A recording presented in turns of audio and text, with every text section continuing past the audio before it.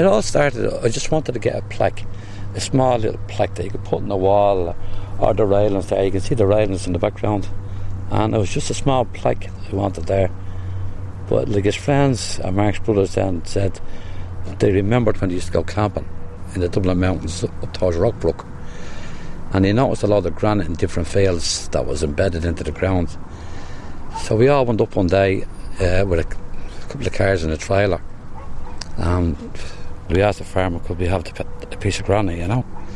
And we went to get the pieces of granite, but we didn't know how deep down they were. And we were stumbling and falling and trying to lift it. We didn't have equipment for us to actually lift it out of the ground. We had to use our hands. We eventually done it, and I brought it back. And I dug out a square of ground about 6 inches deep. And I explained to the stonemasons what I wanted with it. And they said, yeah, that they could sand the face of the granite, smoothing it off a bit, and then carve out the inscription that I wanted to put in it. So it's been there ever since. And I normally visit it every so often. I come down and just have a few words of Mark on my own, you know. And I'd absolutely never think about him. I always just think about Mark. And never think of the other side of the park at all. In 1997, 53 homicides were recorded in the Republic of Ireland. The victim of one of these was Mark O'Keefe, aged 20, a shy carpet fitter from Tala in Dublin. But after the initial flurry of support and interest, what happens to those left behind? How does the state deal with the families of victims? And what happens when the families of victim and perpetrator are separated by just a field?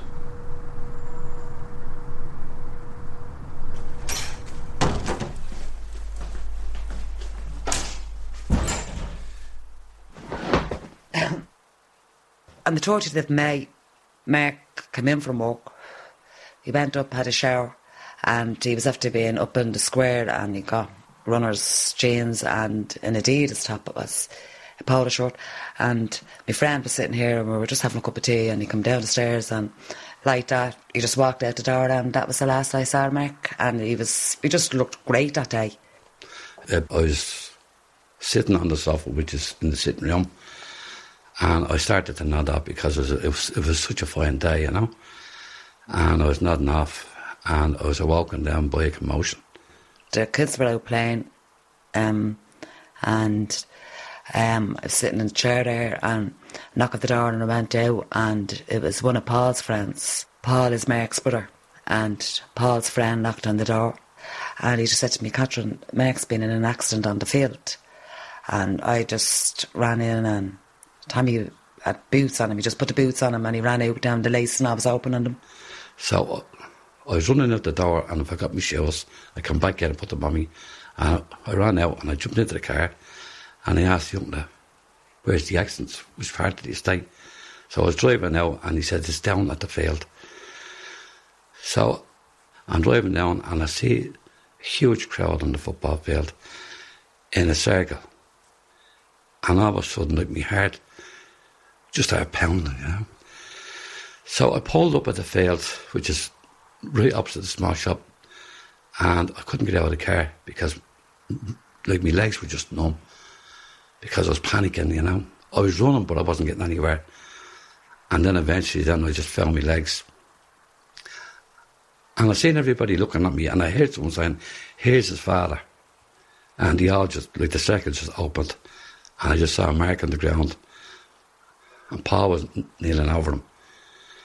And I ran over, and I looked down on him, and his eyes were looking upwards. And I knelt down and I picked him up, and I could hear Paul telling him, Dad's here, you'll be okay.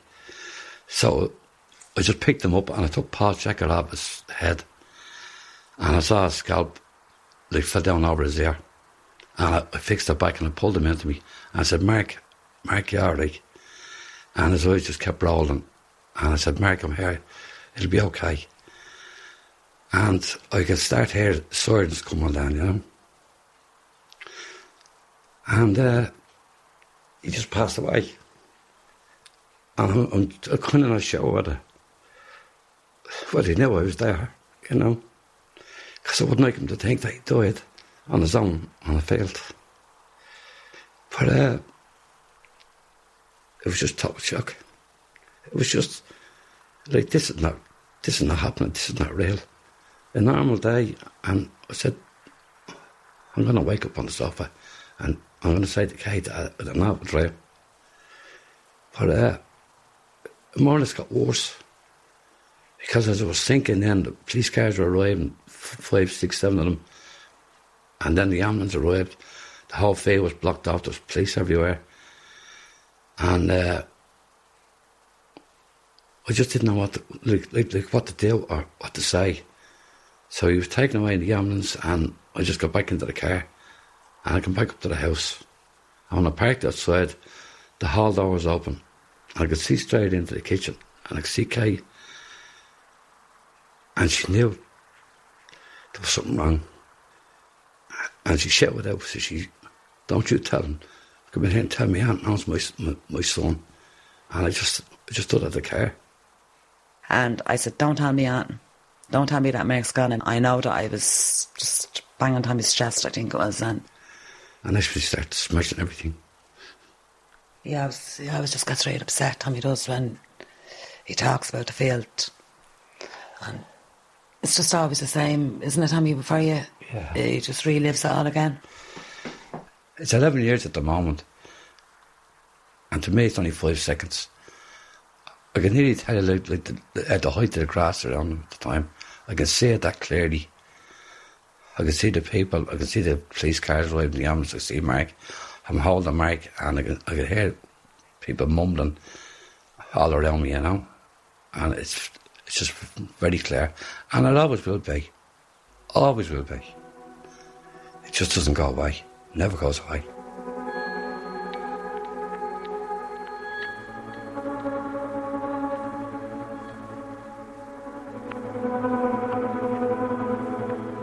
I wasn't down near the field. I didn't go down. I just remember on the Saturday, and my GP came out and he just gave me tablets kind of to relax, because that's all. I don't really remember anything. I slept in Mark's bed for a good few nights because I could still feel him. I could smell him, if you understand what I'm saying. And I just have all Mark's things all packed, and I have them all in the attic in a case, because I wouldn't give nothing away belong to him. They're just my things that I hold on to. And I have his aftershave and his toothbrush. I still have that, and actually his leather jacket, which he bought up in the sheepskin shop up in the square. His dad wears that. It was an expensive jacket, wasn't it? It's a bit tattered and torn now. The lining and it's probably just me being stupid or whatever, you know, but I just like to wear it every now and then. It kind of picks me up, cheers me up a bit, you know. And that's why I wear it, and I just keep it there. And sometimes I just look at it and just hold the sleeve and think that he wore that, you know. Things like that, you know. No, I wouldn't get it washed or not, because I don't want to lose any of the flavours, as you might say, from the past, you know. Even to his razor and all, to shaving foam and all, I just still have it all. 104 witnesses saw the attack in the park that Friday evening. Mark had been talking to a friend on the field when a young man he had never met ran onto the park armed with 4 kitchen knives. The motive for his unprovoked attack on Mark is still unclear, but among Mark's multiple stab wounds was one that pierced the right ventricle of his heart. Well, the morning after it really was that the newspapers were here for photographs of Mark to put into the paper. They told me that he was out in bail for a serious assault on a taxi driver, and it was a very serious assault. That he had literally ate the skin off the man's face. When you found out that Mark's attacker was somebody from the area... No, he wasn't from our area. Okay. No, he wasn't from our area. He is from a private estate. But we didn't know anything at the time. You know, we didn't even know who he was. Never even heard of him. I didn't even know his name at the time. And after they had left, I found out from somebody else when he left the field after killing Mark, he proceeded to go home, and from there he went up to Belfast, crossing the ferry to Scotland, and down to London, and had made arrangements then to give himself up, and had a barrister and a solicitor dealing with it over here. So when he came back to give himself up, I think it was on the following Tuesday or Wednesday, Dave met him, and he went to Swords Garda Station. 4 days after the attack, a 20-year-old man from across the park was charged with Mark's murder. At the time of the killing, he had been out on bail for a savage attack on a taxi driver, biting his face 12 times. After also being charged with Mark's murder, he was granted bail once more. Now I find that strange for a man that was already on bail for serious assault, had left the jurisdiction of the state while on bail, so obviously he broke his bail conditions, and given bail again for a more serious assault than the serious assault he was on bail for. So I went personally to the DPP, and I wanted a confirmation from them as to why this happened. And a month later I received a letter from him, and it states, "The decision to grant bail in this case has been given very careful consideration. However, it has been decided that there is no legal grounds to review that decision. Yours sincerely, legal assistant." I'd say it was about a week after the funeral, and me and the wife was up visiting Mark, and it was only a rough mound of clay, and the flowers were beginning to wither on it. And the guards arrived in the police car, in the unmarked police car. We went over to them, and he said they apologised for interrupting us and that. But he said that the mother and father wanted to meet us, and would we have any objections to meeting him? So I said I'd let them know like later on that night. So we came home, we talked about it, and we assumed that they'd be just as upset as we are, because they didn't send him out to do what he'd done. So I phoned the guards and I said, yeah, that we would meet them. One of the guards came here, brought us down to the spa wall, and they introduced us to them. And we just said hello, and they said hello, and we started more or less general conversation about how you keeping and stuff like that, The father turned around down to me and said that it was an awful thing to happen, and says, I suppose it could have been the other way around. And I said, what do you mean by that? Well, says, it could have been your son that killed my son. I challenged them on it, and then I said, enough of this. I said to the wife, that's enough talking here, we're leaving. And we stood up and we walked out. Within months, Mark's killer was jailed for 7 years for the earlier and separate attack on the taxi driver. The judge described it as the attack of an uncontrolled rabid animal. He was in prison 2 years for this crime before being tried for Mark's murder in the Central Criminal Court in October of 1999. From our point of view, we're thrown into the situation here at the deep end, and everything is turmoil, everything is upside down. And the system of the courts and all that, the surroundings is very overpowering, and it does make you nervous. Your heart is beating fast, and you're looking around. There's guards, there's barristers, and looking wigs and all that around you, and there's paperwork piled up all on the desks and all the reporters, and the court is full of people.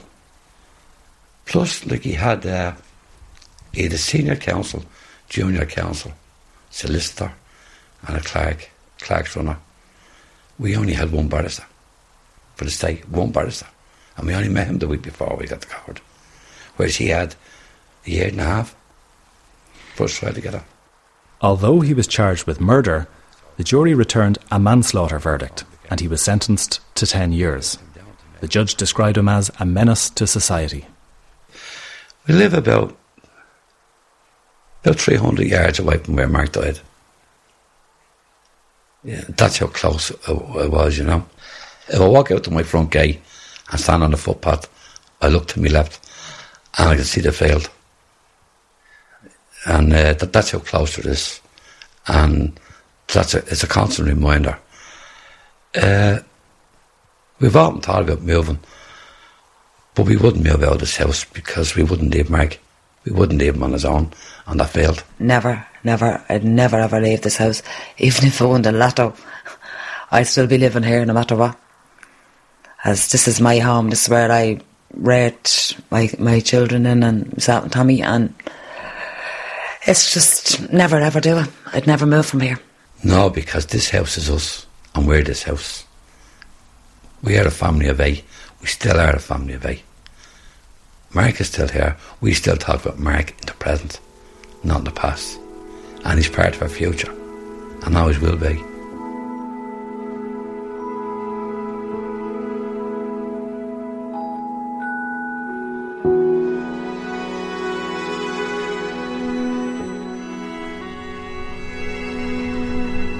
It's September 2008 and Tommy is in the park.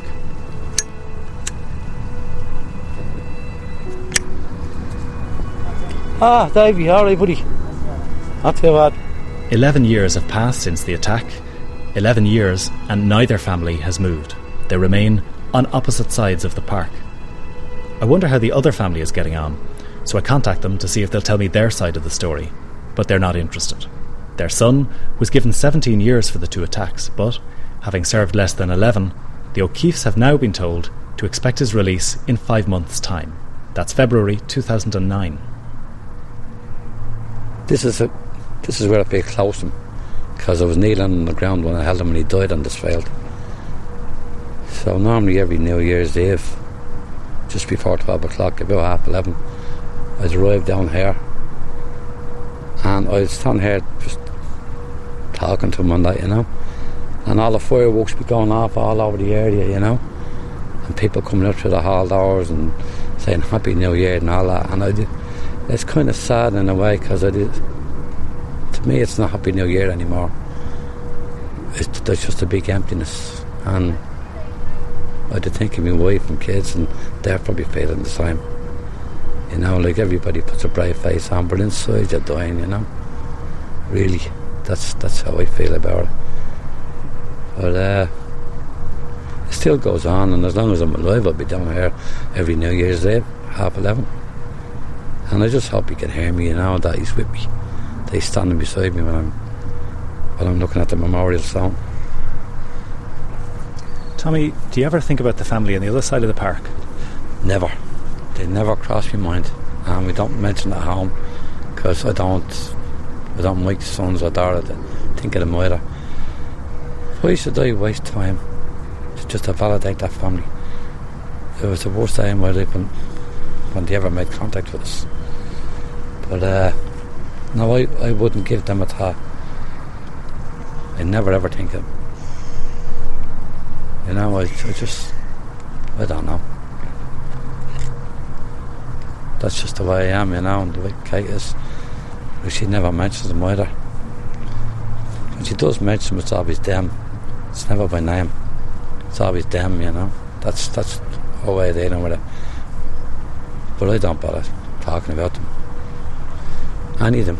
If they were run over by a truck or anything, and I seen it, I'd walk by them. I'd leave them on the road. No, I know it's not nice to say that, but that's how I feel. They're not human beings to me. How much longer will Mark's attacker be in prison? He's due out on Valentine's Day 2009. I don't even want to think about it, to be honest with you, because I don't know how I'd feel if I did come face to face. I'm hoping that I'd be more mature about it. Like, I can't turn the clock back, and if I was to do something on this other guy, that would only make me like him, and I'd be turning back on Mark by doing that. So it's a mixture of emotions, whether it's a vengeance or do I walk away. He'd be dealt with anyway, you know. After he passes his life, he'd be dealt with.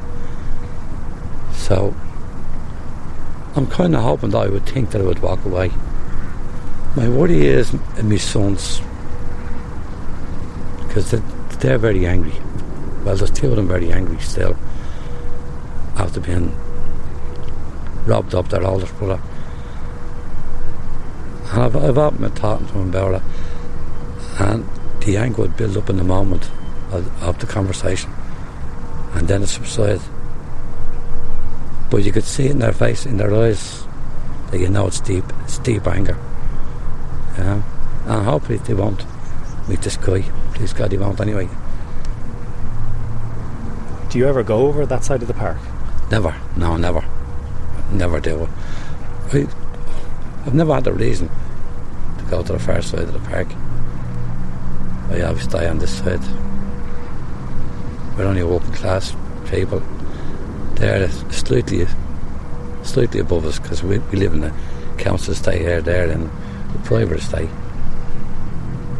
But there's great people around this area. There's lovely people in this area. And I'd never move out. I'd never leave this house of man, or this stone here, the memorial stone we're looking at. I'd feel that I'm leaving him on his own again.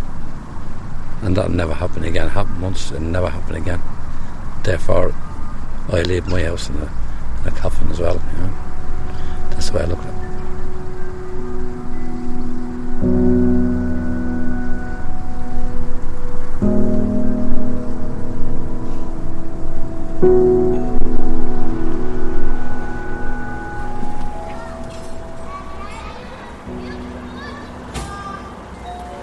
Four months have passed. It's now January 2009.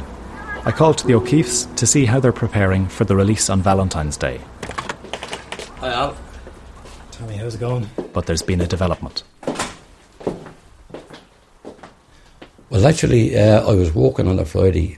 I was in work, and my mobile rang, and it was to inform me that there was a letter being sent to me explaining that he was getting released for the weekend, and that it wouldn't arrive in time, that he would have been finished his weekend released by the time I got the letter. So it was to inform me that he was getting that weekend off, and it would be in print during the week. It would be sent to me, and if I had to inform my family of what was going on. And he felt that he was going to give the go-ahead for full-time release earlier than the 14th of February. If he was getting out that weekend, he would have been out that morning before I got the phone call, so he would have been already out. So to inform me so late in the day, I thought was a bit unreasonable, because they were informing me after the fact that he was already out, you know. And plus, they were putting it in writing, which I wouldn't have got till the following week. So either myself, my wife, or any member of my family or extended family might have bumped into this guy and not known he was released, because most of my family know him from the trial. So when you got the phone call, how did you tell the rest of your family? I told the wife first, you know, and she just more or less didn't say that, because we don't have faith in the government, you know, or the justice, especially the justice system and the court system. You know, like the way we were treated, we just lost all confidence in it, really, you know. But she doesn't say much. She's very deep and very, very, very hurt. And when you got the news that Friday afternoon, did you break the news to Mark? Did you tell Mark? Oh, I did, yeah. I was up in Barnabina. Each time I go up, I always talk to him. I always kind of keep him informed of what's going on. But that day that I went up, I was saying to him, and I said, like, you probably already know this, that he's getting released. And I was just wondering what your thoughts were on it. You're talking there about the possibility of bumping into Mark's killer. Do you have a picture in your head of what he would look like at this stage? Oh, yes, I have, yeah. He's very distinctive. And if you saw this guy once, you can never forget. He has certain features and certain eyes, to me, look cold. And I never forget looking at his eyes in the court. I focused on them. And their eyes, that it doesn't matter if he was 60. I know who he is. You know? For months now, Tommy has been preparing himself for the February release of his son's killer. but the way he's been told this latest piece of news has unnerved him. And the surprises don't end there. A fortnight later, I'm back at the house. Yeah, the letter came to the house was just to me. And I knew by looking at the letter that it was from the prison service, because I had received a couple of letters from them, so I knew by the Harp and Irish Prison Services stamped on them. So I read it first because I didn't want her to open it. It's dated on the 20th of January, but I didn't receive this letter till Monday the 26th of January. And it reads as follows. Dear Mr. O'Keefe, I refer to my letter of January the 14th, in which I advised you of the outcome of the parole board process in relation to the person that killed Mark. In my letter, I committed to updating you if there was any further progress in this case. I therefore must inform you that the person that killed Mark has been approved for full temporary release, with effect from today, the 20th of January 2009. Yours sincerely, Victim Liaison Officer. In other words, he's out from the 20th of January 2009 and not the 14th of February. So he's even getting more time off after his time off for good behaviour. Like, in all honesty, maybe I should probably write him a letter. You know, that like, it's probably me that owes him an apology why he was locked up, because by looking at this, it wasn't his fault and it was all a mistake. And so they're giving him time off because of it, and more time off, and more time off. You know, it's all him, how well he's doing. He has a future. He has to come back to his family and start his life with his family, his brothers and sisters and his parents and all that. There's nothing about us. It's all him, and that's why I don't have any faith in the justice system, because I went to the prison service. I arranged a meeting with the prison service. It was myself and my wife who done all the writing and ringing and finding out information. I was the one that had to do it all. When victims' families request it, the Irish Prison Service undertakes to inform them of any major decisions in advance. In this case, the service says its victim liaison officer handled matters correctly. But when the biggest decision of all was finalised, the O'Keefe family was the last to know. The youngest of the family, Shane, was only 8 when Mark was killed and still lives with Tommy and Catherine. After Mark, the eldest brothers are Paul and Thomas.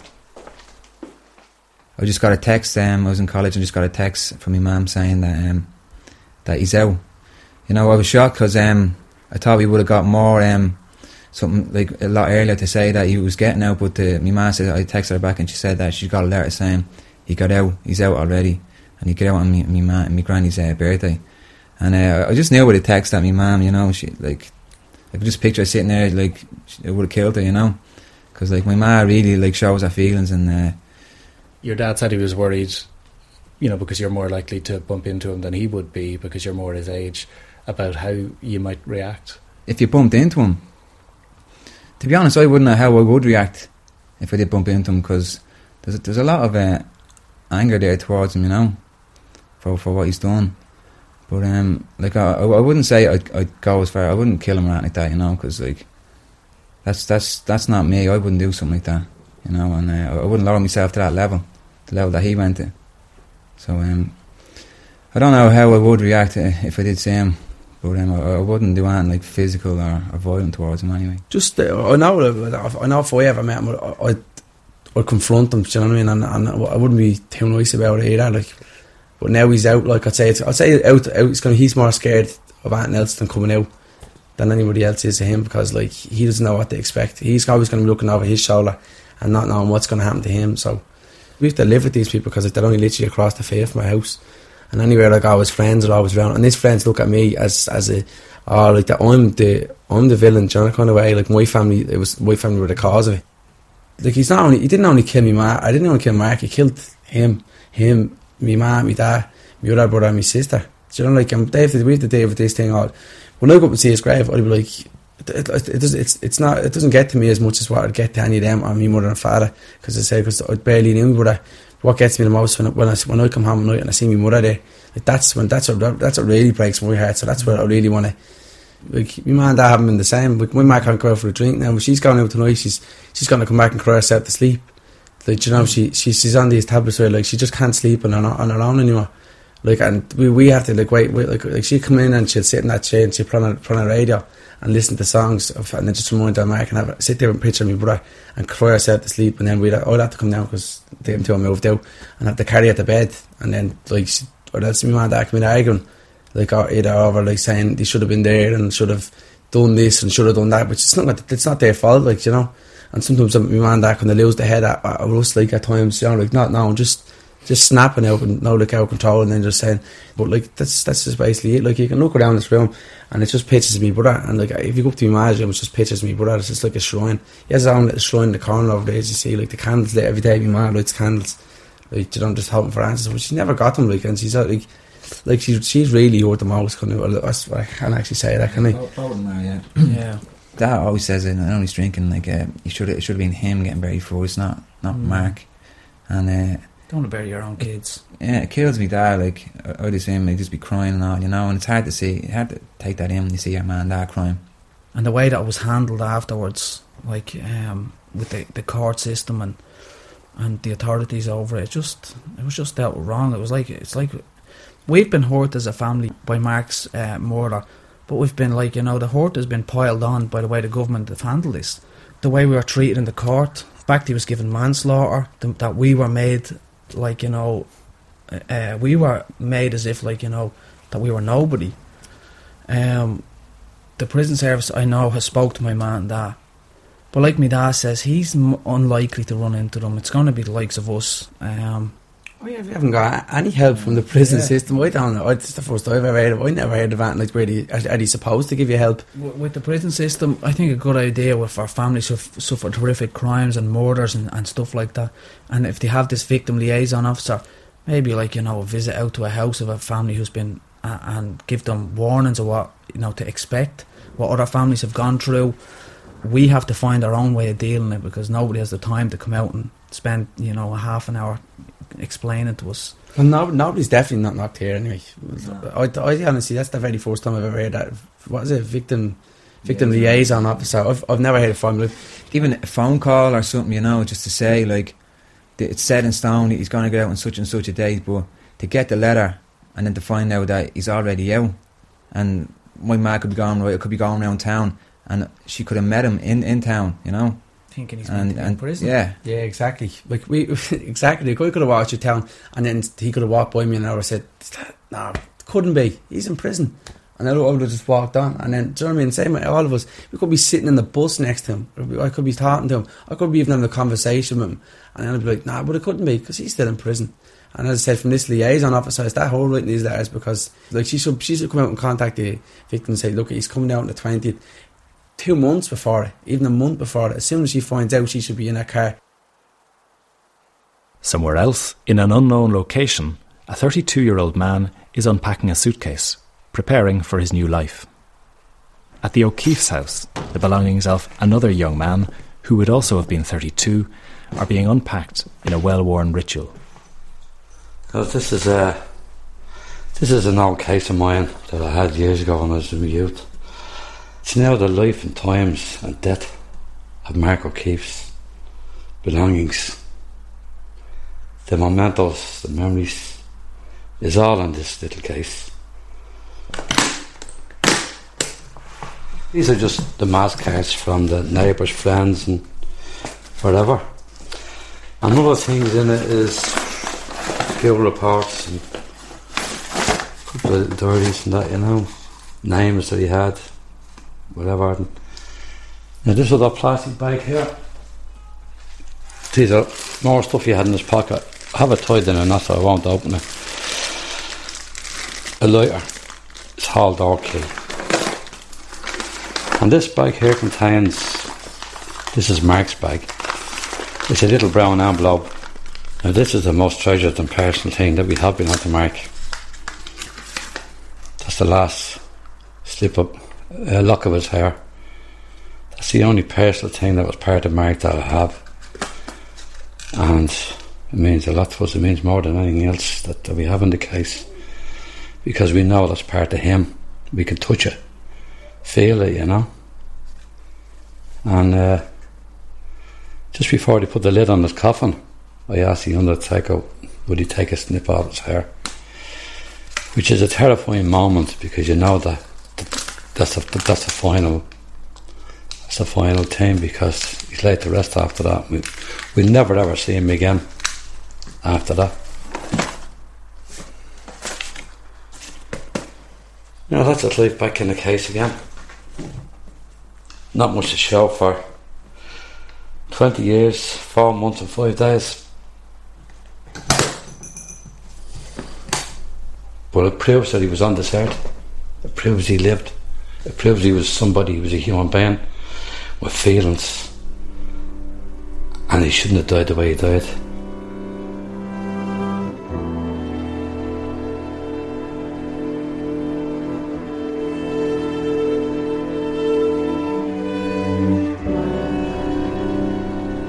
It's now late April 2009. 8 months have passed since I first visited the O'Keeffes, and 4 since the release.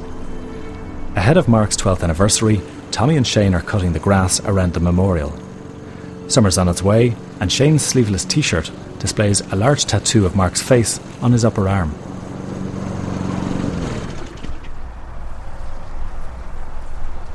Now that tidies it up a little bit.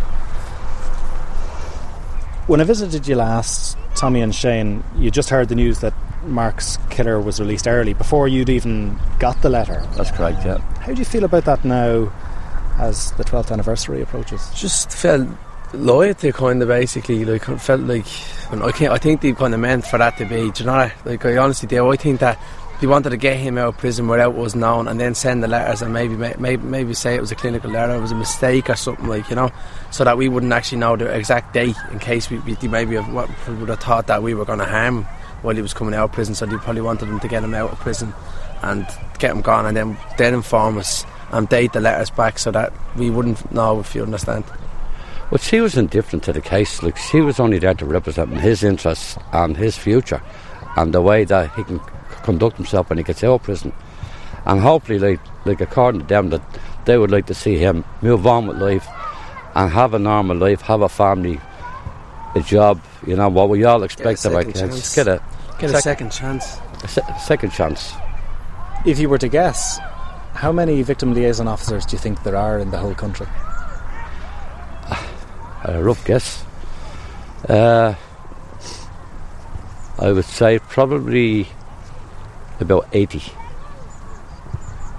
in the whole state.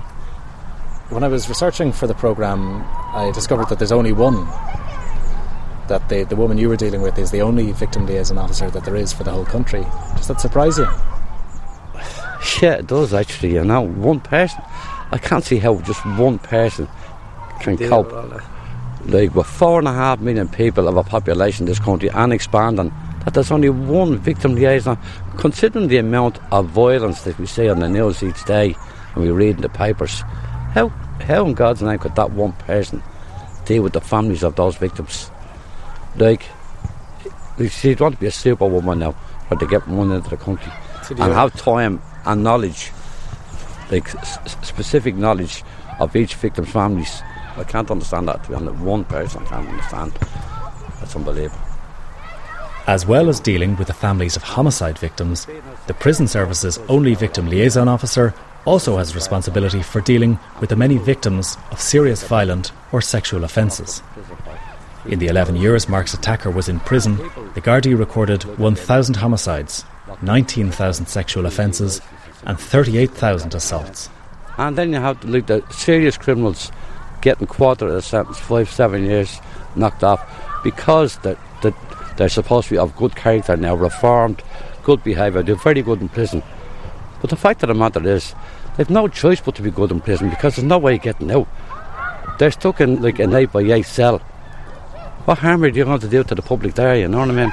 So why should they give them time off? Mark doesn't get time off, he's dead for life. We'll never see him again. He's not going to get licked. He's not going to come back here in another 10 years' time and say, well, that's it, I'm not dealing with time now as being dead. Now I'm alive now for another 5 years. Do you think you'll ever hear from Mark's killer again? Hopefully, when we find out he's in the ground, it's the next time I want to hear about him. I don't really want to ever even think about him or his family, you know, to be honest with you. Well, you can't actually say that, like, in all of the back of my mind, that there is a vengeance, and like, as if, like, if we did meet him, like, as much as what my brothers might have said, like, I wouldn't be able to just walk by and... It would stir up emotions, to be honest with you. You know, like, I can't say how I'd respond. Like, if I ever met him again, like after going through and seeing on the day that Mark died, what happened to Mark, and seeing how Mark died, you know, so that would come into my mind if I ever crossed him again, which hopefully I don't. Like, there's a lot of people out there, victims, and they are feeling the same thing. They have to carry that all through their lives till the day they die. But the only thing about with me is I know where I'm going when I die. I visit the grave of Mark all the time, and I know I'll be the next one in there, you know, so that's the way I look at it, you know. I move on and look after my family and my grandkids, and after I die and pass on, then I'll see Mark, and that'll end the pain for me then, hopefully.